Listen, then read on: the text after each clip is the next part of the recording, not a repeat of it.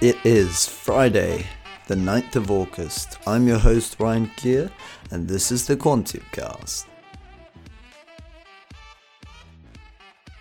We have a placing from Alexander Mining plc, an interesting announcement from Highlands Natural Resources, and finally, a trading update from On the Beach Group.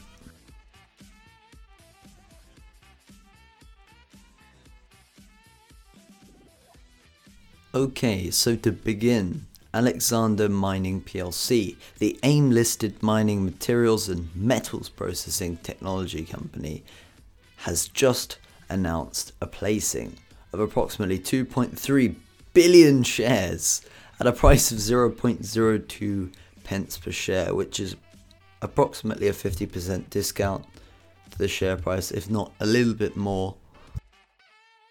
This company is quite well known for just placing and burning through working capital. We've got their 52-week highs at 0.15 pence per share, or thereabouts, and lows for that period are around 0.03 pence per share. But nevertheless, this fundraising is for £475,000, so after expenses probably anywhere from £430,000 to £450,000.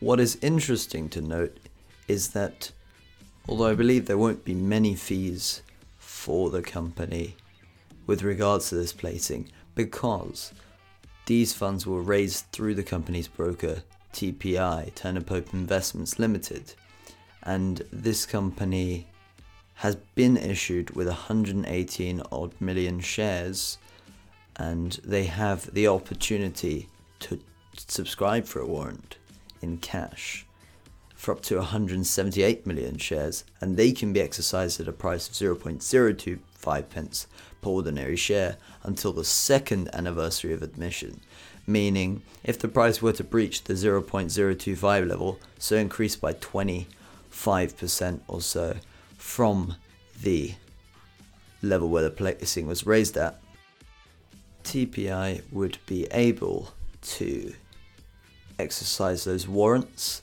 and sell those shares on the open market. So it seems like a fair deal. The company that organised the placing is able to get a payment. However, these shares likely will be churned in the market.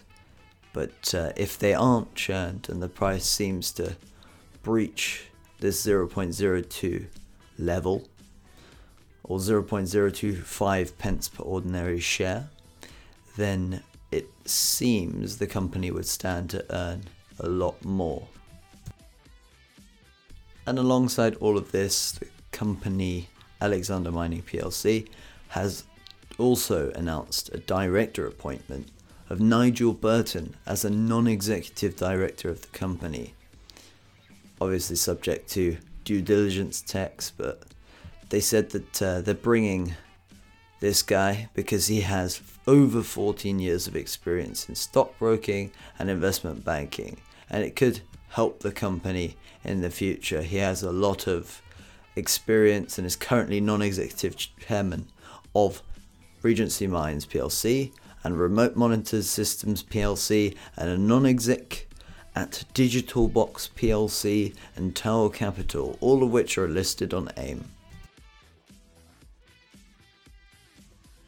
Moving on to Highlands Natural Resources, they have released an RNS saying that there's a commencement of UK sales in their wholly owned subsidiary, and this company is called Zoetic. It's an integrated CBD subsidiary in particular.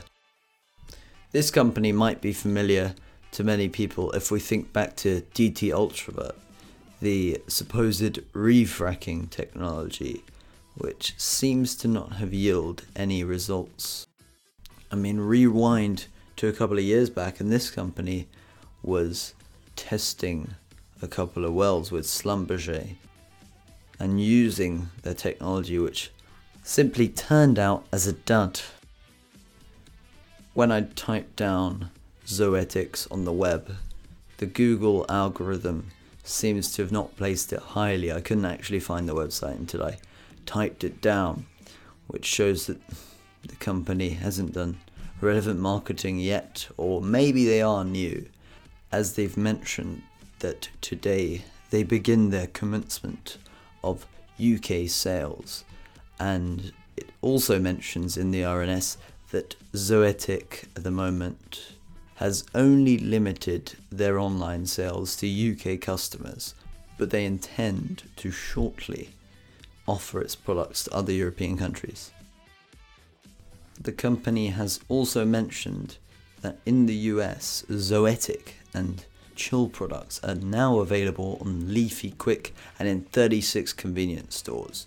So they have a small reach at the moment, but they intend to expand by the looks of it.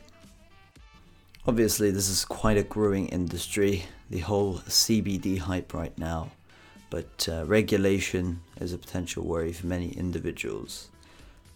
But more importantly, having your products stand out. The relevant marketing at the end of the RNS mentions until the end of August, Zoetic is offering a 20% discount to UK customers to join its mailing list, which is alright, but as soon as you launch your UK sales, having a discount period isn't really the best thing, as we can obviously see that they're not trying to appeal to a higher end of the market, because discounts from day one can be seen as tacky by a lot of customers. It's the whole Shoe Zone United Footwear vibe, where you go in and there's always a 50% closing down sale, but for some reason they're never closing down. They've never ever shut their doors. Even Mothercare shut their doors, or at least the majority of their branches. So this is an interesting RNS from H&R. I think it's weird to note their sudden shift in focus, because there was a lot of talk about oil revenues and multiple wells and then becoming profitable, but the company seems to have gone quiet on that front. I mean, I haven't heard anything about Helios 2, their helium asset that supposedly had quote-unquote military grade standards, and there was a lot of potential with that asset. There was going to be a deal a while ago with a company called Opera about 2-3 years ago to sell their assets for a couple million. Then they scrapped it and said it's worth potentially hundreds of millions, and now we haven't heard a peep from the company. So I'd say pay attention to the numbers with this company, because all is fun with mentioning commencement of UK sales, CBD, growing whatever, a huge market. But there is only value in the numbers. It depends how much sales this company makes. But the benefit is that Highlands are a sole owner. They've mentioned it's wholly owned, vertically integrated CBD subsidiary, Zoetic. Moving on to On the Beach Group, they have released a trading update. This company is a self-proclaimed leading online retailer for beach holidays. I can't confirm whether this is true, but we'll have to follow the RNS, because you know what they say, if it's in the RNS, it's definitely true. No, I'm just playing. It's almost always exaggerated. Okay, so the company begins by talking about the devaluation in sterling, and how we can basically explain this is the value of the pound against most other major currencies has depreciated, so it has decreased in value to the point where if you were to go and buy your euros, if you're going to Spain and you wanted your holiday money, say you had £1,000 and you get, I don't know, in the past 1,150, now you're going to probably get 1,100 odd euros per £1,000 in that sense. And in this case, it would be common sense to assume that less people would be attracted to go on holiday because it effectively costs more in the local currency. Ooh, and here's the bombshell as a result of that. The company expects to deliver a full year performance below the board's expectations. So this is basically a profit warning. And in fact, not a profit warning. The company has said that they've been investing in both talent and infrastructure in areas that they believe have expansion. But here's the problem. They're making a loss. They've mentioned that they have tried to reduce an EBITDA loss, and they will hopefully deliver significant revenue growth in half 2 of full year 2019. So a reduced loss is still not that impressive for a company worth, I believe, about £500 million. It's funny because if you go on Google, this kind of company will have a price to earnings ratio of 27, which doesn't make sense if you're losing money. So think of it in negative price terms. That is completely wrong. This company is losing money in this climate, in a climate where most of the companies in the sector are struggling, bar TUI at the moment. We've seen what's happened to Thomas Cook.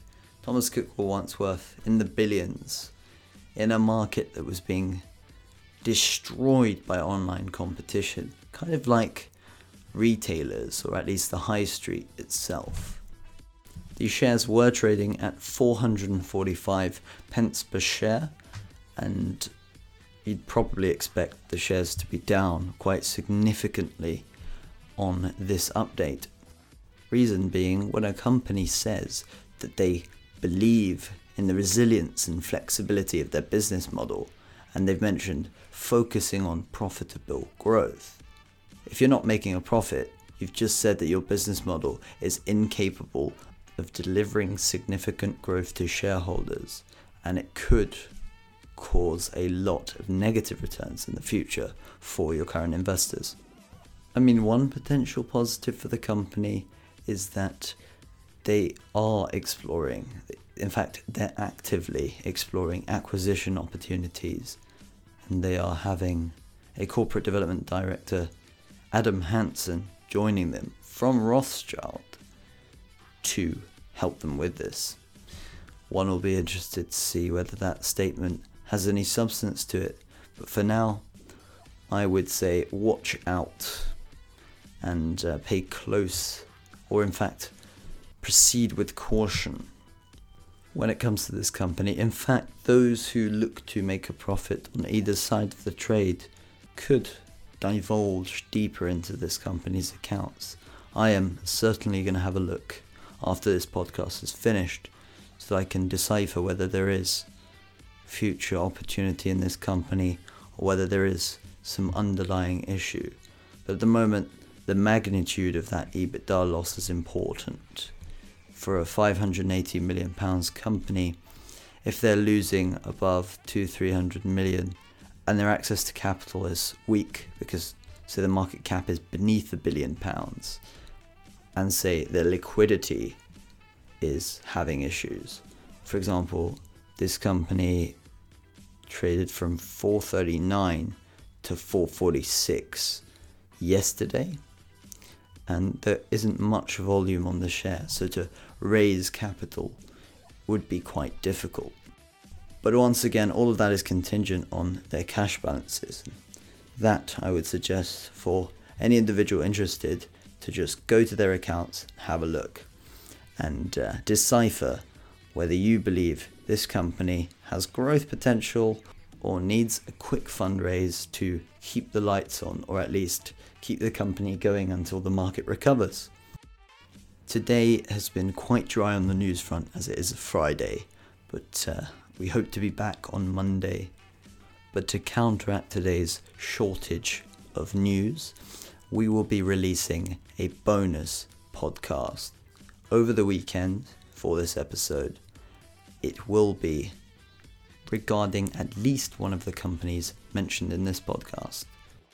And that indeed wraps up today's episode of the Quantium Cast. But if you want insight into the technical side, then keep your eyes peeled for any additional content posted later on in the day, including analysis of charts of some of the companies discussed in this podcast. But first, head on over to our site quantiumresearch.co.uk and download the relevant chart pack for this episode.